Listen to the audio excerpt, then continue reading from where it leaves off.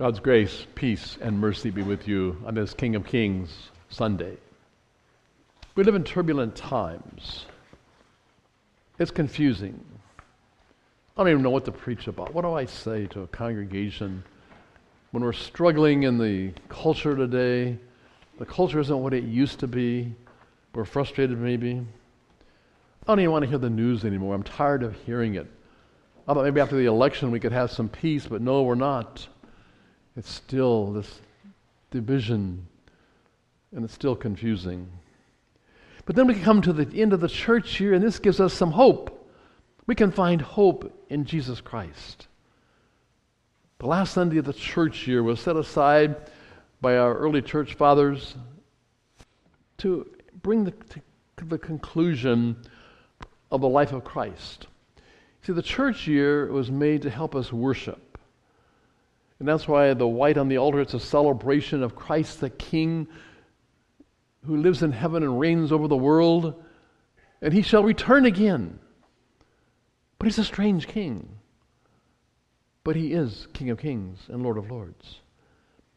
As I said at the beginning, next Sunday's Advent, and we go back to start the cycle over again, the new church year. We start with Jesus, born of Bethlehem. We start with the prophecies and the birth of Christ on Christmas Eve. And go back to the life cycle of Jesus and then the life cycle of the Christian who lives out his life and her life in the world. So let's pray for a moment. Heavenly Father, in this last Sunday of the church year, we're thankful we can come to you as King of Kings and Lord of Lords in these turbulent times in which we live and the confusion that may be there in our hearts and minds. Help us to live in love and speak love and be the people we're called to be as Christians, worshiping you, crowning you, Lord of all. Hear us, Lord, for Jesus' sake. Amen. Obviously, we all know who the 45th President of the United States is going to be, whether we voted for him or not. It will be Donald Trump, the 45th President. But who's the King of Kings? Who? Jesus, right? Jesus is the King of Kings. Now let me ask you this question. How many know this? Some of you may know this. Who was the 35th President of the United States? Anybody know? Nobody knows who the 35th President of the United States was. You lived, some of you were alive then. I guess everybody in this first service probably was. The 35th President of the United States was John F. Kennedy. But then, who was King of Kings? Jesus. Now, see if anybody knows this. Who was the 25th President of the United States? Anybody know that? Did somebody say it? William McKinley. You all knew that, didn't you? Just didn't want to say it. But back then, who was the King of Kings? Jesus. Who will be the 55th President of the United States? We don't know. Maybe there won't even be one. Who knows? But we do know who will be the King of Kings. Jesus, right. So who is this King of Kings and this Lord of Lords that we're talking about on this last Sunday of the church year? Well, today's gospel gives us an insight into this king, but boy, that's a frustrating gospel to walk at a king. I mean, it's about a king on a cross, about two criminals hanging beside him. There's a sign that says King of the Jews. Yeah, he's a king, supposedly, that Pilate says he is. At least he claimed that, but that's not exactly, of course, what Jesus meant. But these criminals are there. And one criminal ridicules him, and the other criminal says, Jesus, remember me when you come into your kingdom. Ah, isn't that interesting? He said kingdom. Remember me when you come into your kingdom. And Jesus says to the criminal hanging there on the cross, I tell you today, you'll be with me in paradise. Amazing. Yes, he'll be with him in paradise when he dies, but he's got to go through the suffering. He doesn't get off the cross. He's got to hang there. His legs will be broken. He will suffer death. But then he will be in paradise. You see, at the cross, Jesus was suffering. And when they ridiculed him and says, come on down off the cross and show us you're the Son of God, Jesus kept on the cross because he was winning the greatest victory of all. And why we call him King of Kings and Lord of Lords today and crown him Lord of all. It was there on the cross that he took care of your sin and my sin. Our rebellion against God, our iniquity was taken care of. And you heard Pastor Walt pronounce the forgiveness of sins to you today. He was defeating there on the cross the death and hell.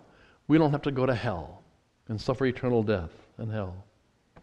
He was defeating Satan, the archenemy of God. We will be in paradise with him also. That's the promise. Then comes the question that we struggle with maybe. Maybe some of you do, maybe some of you don't. But have I done enough? Have I done enough for Jesus to tell me I'll be with him in paradise? Has he done enough for me? Or maybe there's something I need to do? What about those two questions? I ran across an interesting survey done by Group Ministry, which is run by, and the chairman of that is a Lutheran. And they did a survey of teens, Christian teens, and here's the statement they gave to the teens. Being a Christian is really about trying harder to be a better person.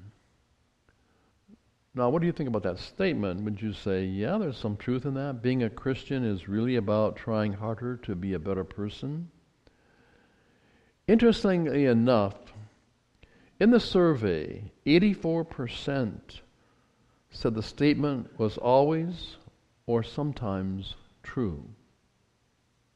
It's not true. Something's going wrong in the church. What's happening in our Sunday schools? Are we getting the point across? Sunday school teachers, this is a reminder of what we're to teach. What about in confirmation? Are the kids learning what they're supposed to be able to tell us, but they can't? They don't know? 84% think we got to earn our way somehow to pay the way. We got to try to be good enough. Have I done enough to get to heaven? No, absolutely not. If you know, you have not. We are sinners and fall short of the grace of God. No one gets into heaven by our good works. Has Jesus done enough? Or don't we have to contribute just a little bit? The answer is yes, he has done enough. It's in Christ alone. A few weeks ago, at the 10th anniversary celebration you had for Maxie and I being here, you gave us a plaque. In Christ alone, my hope is found. We've got it hanging in the house. It reminds us, in Christ alone, my hope is found. And Christ alone was the theme of the youth gathering we attended this summer. You see, Jesus speaks to you and to me in this last Sunday of the church year, just as he spoke to that criminal on the cross. He calls us by name in our baptism. When you came to the baptismal font, you were baptized, your name was called, and then you were baptized in the name of the Father, the Son, and the Holy Spirit. He feeds us at the altar this morning. You're going to take his body and blood given for you for the forgiveness of your sins, to give you a strength in your faith, and to reassure you that you will go to heaven when this life is over. No guarantee how long painful it's going to be to get there. Remember the women in the gospel lesson? They were crying and weeping, and Jesus said, "Don't weep for me. Weep for yourselves. There's trouble coming." But they would go to paradise. But they had to live their life out. He died for me. He forgives me. He has transformed me from darkness to light. Did you get that in the epistle lesson? Paul wrote that in the epistle lesson today that you heard. The very first sentence of that epistle lesson today. He transferred you and me from the kingdom of darkness to the kingdom of light, and he is the King of Kings and Lord of Lords. Crown him Lord of all. So are you important? Are you an important person? Yes, because of Jesus Christ and what he has done for you and for me. So look to Jesus, the King, on a cross. Strange place to find a king. But it's there that he rescues you and brings you into his kingdom. Just as he brought that criminal and said, "Today you'll be with me in paradise. But in this whole situation in which we live and celebrate as a Christian church, the King of Kings Sunday, I'd just like to say a couple of words about how we live in this kingdom of God that we are in now and will continue to grow and come to the ultimate kingdom in heaven. Too many people are hurting each other by their words, by what they say and do. I saw a quote, and it got me thinking too, because if you're over 40, you'll understand this. If you're under 40, think about this. It said, people under 40 in our society have never lived when movie language was not liberally laced with obscenities. If you're 40 and younger, you go to the movie, it's full of obscenities, or television, or music. There's there. If you're over 40, remember those days when you could go to the movie theater and not hear any cursing or obscenities? And you wouldn't see any nudity? And now we're plagued with it. Culture has changed. I've seen it change over the years of my ministry. You see, profanity is rapidly being the language of people. But profanity is the language of violence. Words can hurt you. People say words can't hurt me. Yes, they can. They dehumanize us. In war, when the soldiers go out to fight battle, they don't say, I'm going to go out and kill my brother and my sister or a child of God. No, they talk about the enemy, how terrible that enemy is, and they must be destroyed. Words today hurt. They dehumanize us. They can make life cheap and ugly. If you use them, they will affect your life and the life of those around you. And we hear it so much today in the political realm. Both sides. It's disgusting. And it's not right. And it's not Christian. But there are words that heal.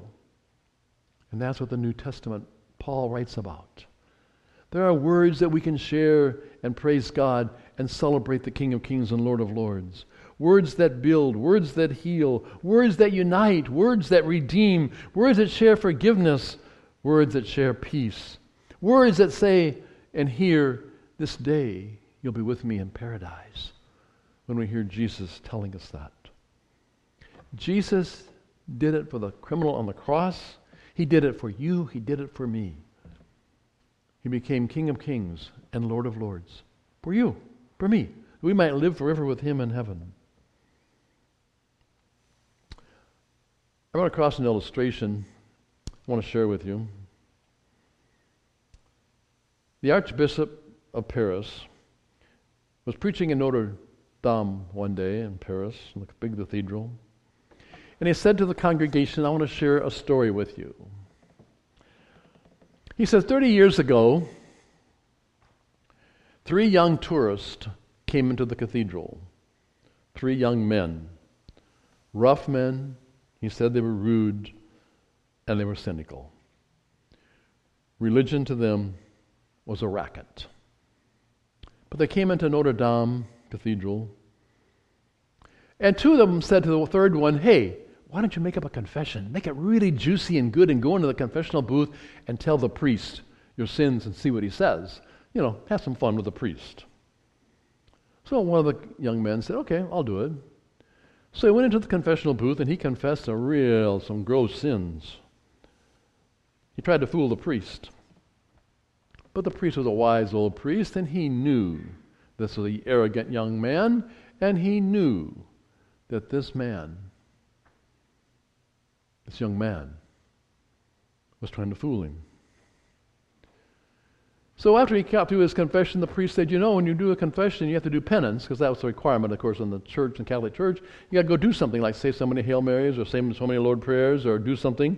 So the priest said to the young man, "Go to the chapel now for your penance. Stand before the crucifix, look into the face of the crucified Christ, and say to him, 'All this you did for me, and I don't give a damn.'" Well, he came out of the confessional booth and he told the other two what he was supposed to do, and he said, "I'm not going to do it." And they said, "Oh no, you got to go do it. You got to carry out. You said you would do this." The other two forced him to do it. So he went into the chapel. He looked up at the face of Christ and he said, "All this you did for me, and I don't give a..." And he couldn't go any further.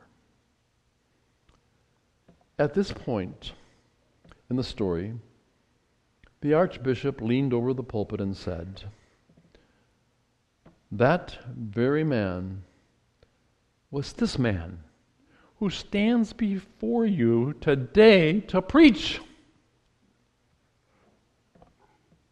That's the miracle of the cross. That's the miracle of the King of Kings and Lord of Lords. You see, when we come to face with Jesus, we want to change our relationship with God. We cannot remain the same. We can't when we come to Jesus.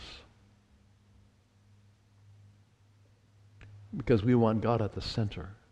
And that's why the church celebrates Christ the King Sunday, to center our lives on Him, Lord of Lords, King of Kings.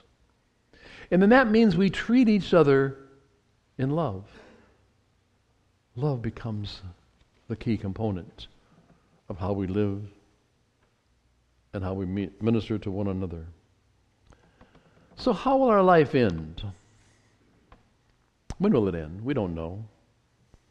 But how will your story end? Remember the criminal on the cross, his cross. He's heard Jesus say some encouraging words to him. "Today, you'll be with me in paradise." So let's crown him with many crowns. Crown him Lord of all. Amen.